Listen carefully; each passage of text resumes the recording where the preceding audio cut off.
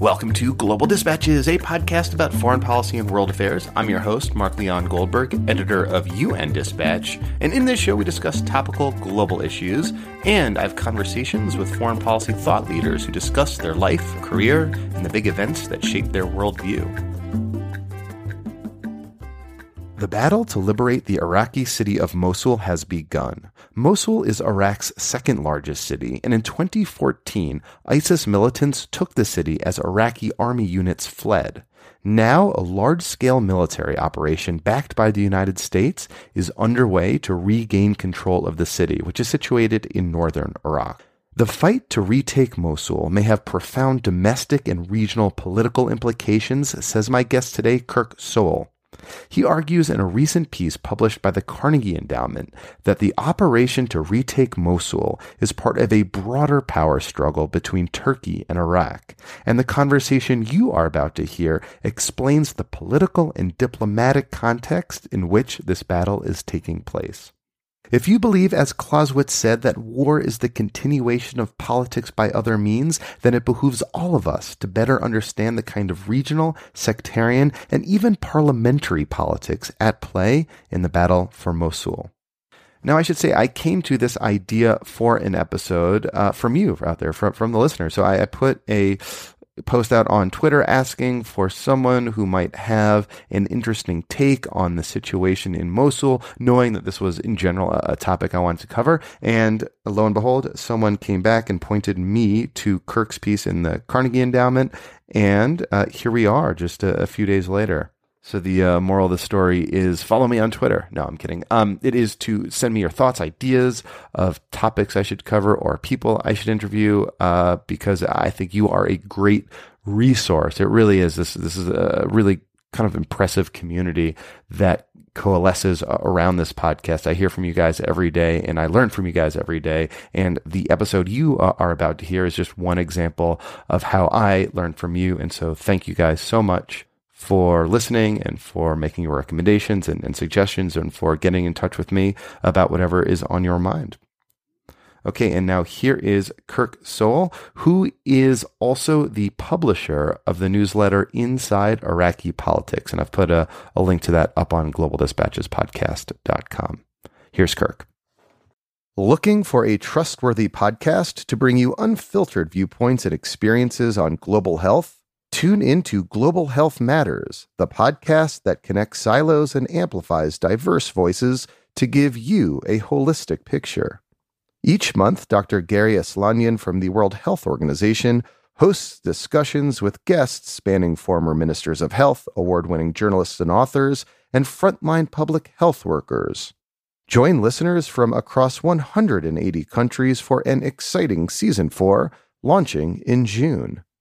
Global Health Matters is available on Apple Podcasts, Spotify, and YouTube.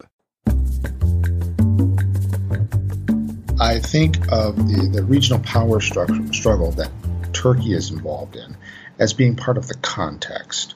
But the struggle itself is not with Turkey per se, because Turkey doesn't control Mosul. Mosul is controlled by the self-proclaimed Islamic State, or ISIS. There is, however, a broader power struggle.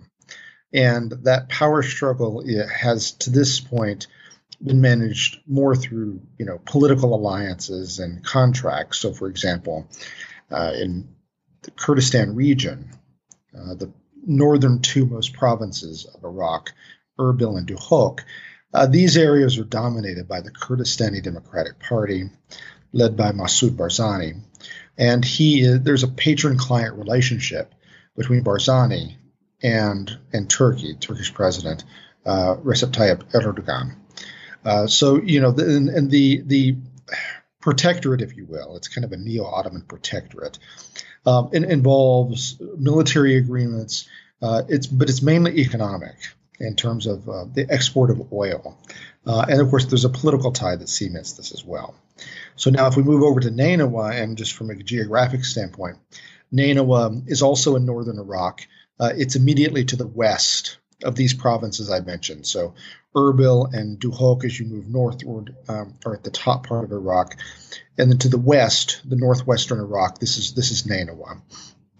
And Nainawa borders both Turkey and Syria. So when we move to Nineveh, it's a majority Sunni Arab province. There's parts of it which are also dominated by the KDP. I mentioned Barzani's party, the Kurdistani Democratic Party. When I say KDP, I mean the Kurdistani Democratic Party. There are parts of Nineveh that are populated by Kurds or Christians, other non-Arab Sunni Arabs, which were controlled militarily by the KDP forces. Prior to June 2014, when Mosul fell to the Islamic State. So it's a majority Sunni Arab province, and their proxy there is naturally going to have to be a Sunni Arab leader. And so there's a family, the Nujafi family. There's two brothers. There's an older brother who is a former speaker, former vice president. His name is Osama al-Nujafi. There's a younger brother, Uthil al-Nujafi. And Uthil al-Nujafi was governor up until last year when he was removed by parliament. So it's a proxy war, and it's a struggle that so far, fortunately, has not been a shooting struggle between Turkey and Iraq, but it's a struggle through the building of political alliances and the signing of oil contracts and that kind of thing. And it's manifest itself as a context between the KDP and the Najafi family. Nujafi family, pardon me. Right. Okay, so those two are allies. Okay. Nujafi, so they're both essentially clients of Turkey. Okay. Prior to 2010, the Nujafis have basically always been clients of Turkey, essentially. But Turkey's policy changed. Back in the 2009, 2010, 2011 period, there was a change in policy under Erdogan, whereby instead of viewing the Iraqi Kurds as hostile in anything they did, Erdogan decided to bring them under his wing, so to speak. Mm-hmm. So in other words, prior to 2010, Erdogan was just opposing anything that Barzani did. He viewed him as a warlord and illegitimate. He wouldn't deal with him. He viewed him as sort of an illegitimate actor, not even a legal actor, if you will. But then, he changed, and some of this had to do with natural resources because northern Iraq, including Iraqi Kurdistan, is rich in oil and gas reserves. And so the idea was to form an alliance. Now, this is not an alliance of equals. Erdogan is the senior partner. Barzani is the junior partner. That's why I describe it as patron-client. Mm-hmm. At the same time, the Nujafis, now in 2009, was the year that Uthil al-Nujafi, and that's spelled Nujayfi for those wondering. Uthil al-Nujafi was elected governor in 2009 on an Arab nationalist platform, sort of anti-Kurdish platform, if you will. Mm-hmm. But the reason that I basically concluded that, he's essentially a Turkish proxy is that he flipped on a dime. When Turkey's policy changed, Nujafi's policy changed, and so they allied with Barzani. So You can think of Barzani and Nujafi. I don't know. There are different ways you can think about it. Hub and spoke, or two different clients of the same patron. But Barzani's a Kurdish leader. The Nujafis are Sunni Arab, and if everything worked out the way Turkey wanted, they would have these two territorial areas, which are legally, juridically part of Iraq. However, effectively under a kind of Turkish neo-imperial, if you want to call it that, mm-hmm. neo-Ottoman Turkish protectorate. And so that is sort of one side. Who is the Iraqi government aligning with? Okay, so the Iraqi government, it's kind of hard to explain succinctly because it's just that there's no majority government. So it's a parliamentary system, but it's not like, in Britain, for example, where even when they don't have a majority, the last British government, they still had a coalition agreement. There were two parties, and they had a specific agreement, and they both had to cooperate and so on. They don't really – the Iraq – part of the reason the Iraqi government is so dysfunctional is because they don't have anything like that. There's no one party that's strong enough to be a dominant party. So it's a collection of different factions that share ministries, that sort of distribute ministries amongst themselves. Mm-hmm. So, because Iraq is Shia majority, the prime minister, who is the commander in chief, is de facto going to be someone Shia. Haider al-Abadi is the current prime minister. Mm-hmm. And then, of course, the Sunni Arabs and the Kurds also have ministries. The difference is that the Kurds also have this autonomous region in the north. So the other side, the other point of view, sort of the sovereigntist or centralist point of view, is that essentially, look, Nineveh is juridically part of Iraq. This is a violation of Iraq's sovereignty, and Turkey can't just behave like it was, France and Algeria in the 19th century or something. And Turkey has bases there, correct? Okay, so there's two different things, and Abadi himself, will make this distinction. Others will make this distinction. Turkey has had bases in northern Iraq going back into the 1990s. I'm thinking early 90s. I can't remember precisely when. But essentially, these were bases, very small bases. These are not bases in the sense that we would think of as a military base, because they're pretty small, kind of like outposts, sort of thing. Yeah, they're almost more like glorified outposts, essentially. Mm-hmm. They're not what we would consider to be like a base, a military-led base, like an army base. But something presumably that Abadi finds offensive in some way. Well, here's the distinction. There have been these military bases, most of which are concentrated in Duhok in the north, along the Hamreen Mountains. And these are not as offensive to the rest of the country. First of all, because their political purpose of these bases that have been there since the 1990s is to fight the PKK, the Kurdistan Workers' Party. Mm-hmm. Okay, this is a ethnically Kurdish, but from a nationality standpoint, Turkish insurgent group. Which is obviously, it's Turkish, but they use northern Iraq and at times Syria as a base. Mm-hmm. So these older bases formed in the 1990s are not really aimed at creating a sphere of influence. They're mainly aimed at helping Turkey fight the PKK. And the PKK is a political rival of Barzani's KDP. I mean, they're both Kurdish, but they're rivals politically. Mm-hmm. So Barzani is, of course, Barzani has long been fine with this. It couldn't happen. I mean, he'd be in a war with Turkey if he weren't fine with it. Mm-hmm. So that's one thing. But then this base at Bashika, they brought these, heavy equipment, new soldiers down in December of 2015. So this is just last December. This new base, this is just, 10, 11 months, was established. They came down, the deployment was on December 3rd of last year, as I remember. So not a full year yet. This base is just right outside of Mosul. And its main goal is to train a proxy force run by Najafi. Mm-hmm. And so the idea was to have them play a major role in liberating Mosul and thus help Najafi get back into office. Mm-hmm. This is why like Baghdad makes a distinction.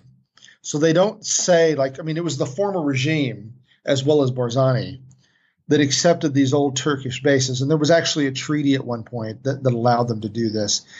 But the new Iraq post-2003 politicians in Baghdad, they basically just say, look, they don't put it precisely this way. They're like, look, we're not agreeing to this, but we're not going to worry about it. It doesn't bother us that you have these little bases in the north because, frankly, Baghdad doesn't have any control there anyway. Mm-hmm. But this base in Bashika, it's part of this effort to extend Turkey's sphere of influence to Nineveh province as a whole. And this is enormously opposed, especially through Shia Iraq. But also there are many Sunni Arabs who are strongly opposed to it. There are also Kurds who are rivals of Barzani who are opposed to it. So it's probably 85% of the population is opposed to it. So can I ask then? So how will this dynamic and this sort of competition, as it were, between, Turkish influenced forces and Iraqi government forces come to a head in the battle, for Mosul? Well, as long as the Turks don't push it, it won't come to a head. So they'll just sort of sit there. And right now, even though Abadi has made it clear, he said this a couple of times, we have the right to use military force against Turkey, but we're trying to use diplomatic means. So as long as the Turks just sit there and their proxy force doesn't do anything, and so far they haven't done anything, it won't come to a head. There will be a standoff. And so one analogy is, think of Cyprus, right? I mean, you could have a frozen conflict that just goes on for a very long time. This, it could be, a decade from now, they could still be there. Mm-hmm. It may never come to a head, frankly. But the result is that, Turkey will not achieve its objectives. So it's just how stubborn. And it's not like, here's another thing to bear in mind, is that this territory only has value. I mean, without Mosul, you have no political control. Mosul is the capital of Nineveh. But the territory itself sits on oil reserves, including contracts signed by ExxonMobil about 4 years ago in late 2012. So just as there is an oil and gas factor in the relationship between Barzani and Turkey, with Nineveh there is as well. And Nineveh's, to my knowledge, and I'm not an oil expert, but what I think is the case is that there are no major oil reserves in Nineveh in the Sunni Arab areas. They're all in these areas outside the Sunni Arab areas that the Kurds controlled prior to 2014, which they're now retaking. And this is controversial in the south. The fact that the Peshmerga is using the offensive to defeat the Islamic State in Mosul for their own interest, to take this territory and keep it for themselves and basically annex it into Kurdistan. So can I ask then, what are some of the broader international relations implications of the liberation of Mosul? Okay, so I mean, in terms of like American foreign policy, U.S. foreign policy, region and regional politics. As far as American foreign policy is concerned, obviously this is extremely symbolic for the Obama administration. IS is not going to be completely extinguished by the time Obama leaves in January, but it's being pushed back, and losing Mosul. I mean, this would be like a feather in Obama's cap. It's, getting them to lose. Mosul and Raqqa are the only two cities of any importance which Islamic State still controls. So, from U.S. foreign policy concern, that's important. It also, knocks the shine off of their attractiveness, because part of the reason that IS is able to attract followers is because they're able to convince people that the true caliphate, and that, everyone likes a winner. Well, they're not looking like a winner these days. They're looking like a loser, because they're losing ground and territory in Syria. They're losing ground in Iraq. Their so-called caliph is not able to come out and show his face. So they're not looking like winners. So and this is not just about Obama. This is sort of a bipartisan foreign policy interest in knocking the shine off of this group's image, and kicking them out of Mosul. As far as other countries in the region are concerned, aside from Turkey, none of the other countries actually care all that much. There's no other country, Qatar and Saudi Arabia are involved in supporting Sunnis in the region, but Saudi Arabia has closer ties to Anbar. There's no other country that has any kind of special interest in Mosul except for Turkey. And presumably, though, there are some important domestic political considerations in Baghdad for how the operation against ISIS in Mosul actually unfolds.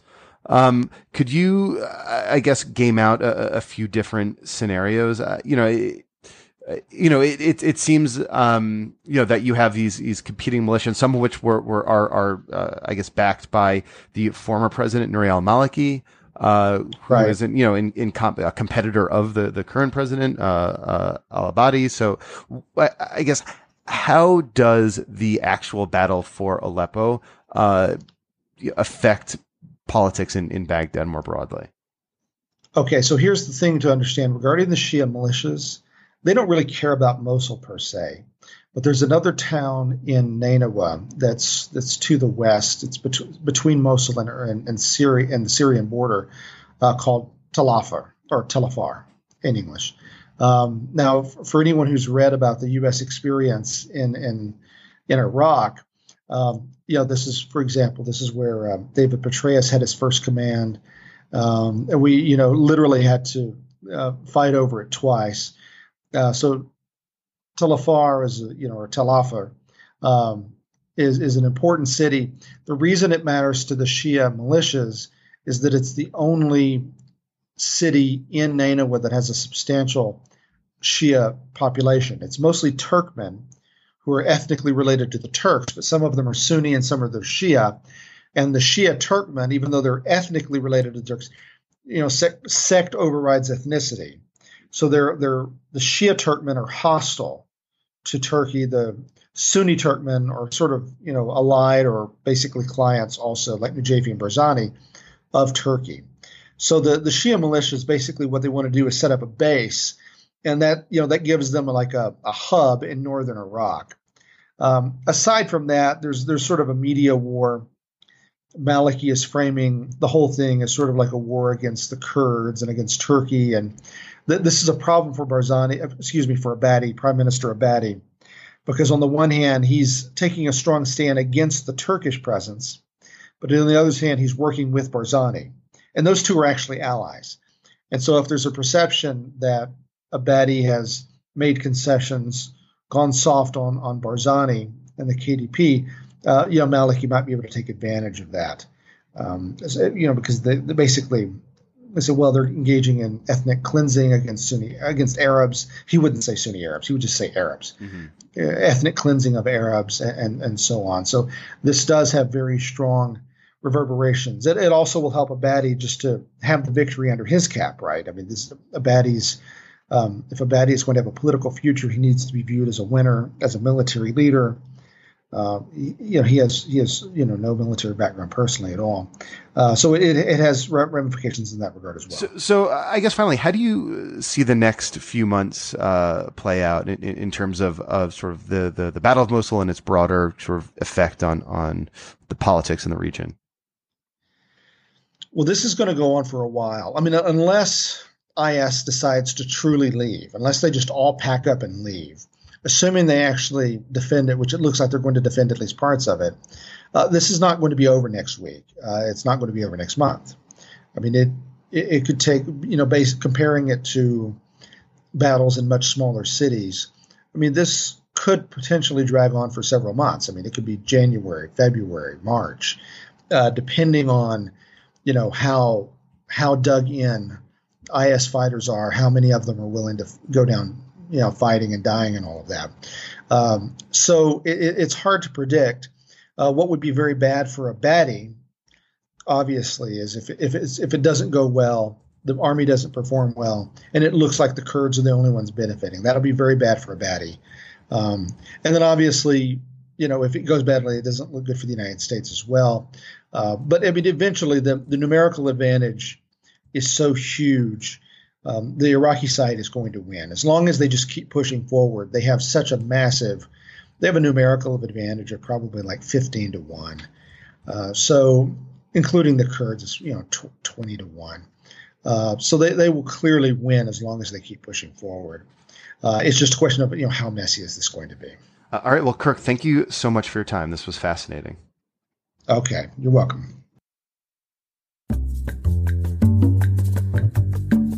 All right. Thank you all for listening. That was fascinating. It's often easy to neglect the domestic political context in which the decisions to wage these kinds of battles are made, and the domestic politics at play. It's that old Tip O'Neillism. He was the Speaker of the U.S. House of Representatives and represented for a long time the college town in the college I went to, Tufts University in Medford, Massachusetts. But anyway, he said all politics is local, and that is a maxim that can apply, I think, universally, and is certainly the case here in the battle for Mosul. All right, we will see you next week. Bye.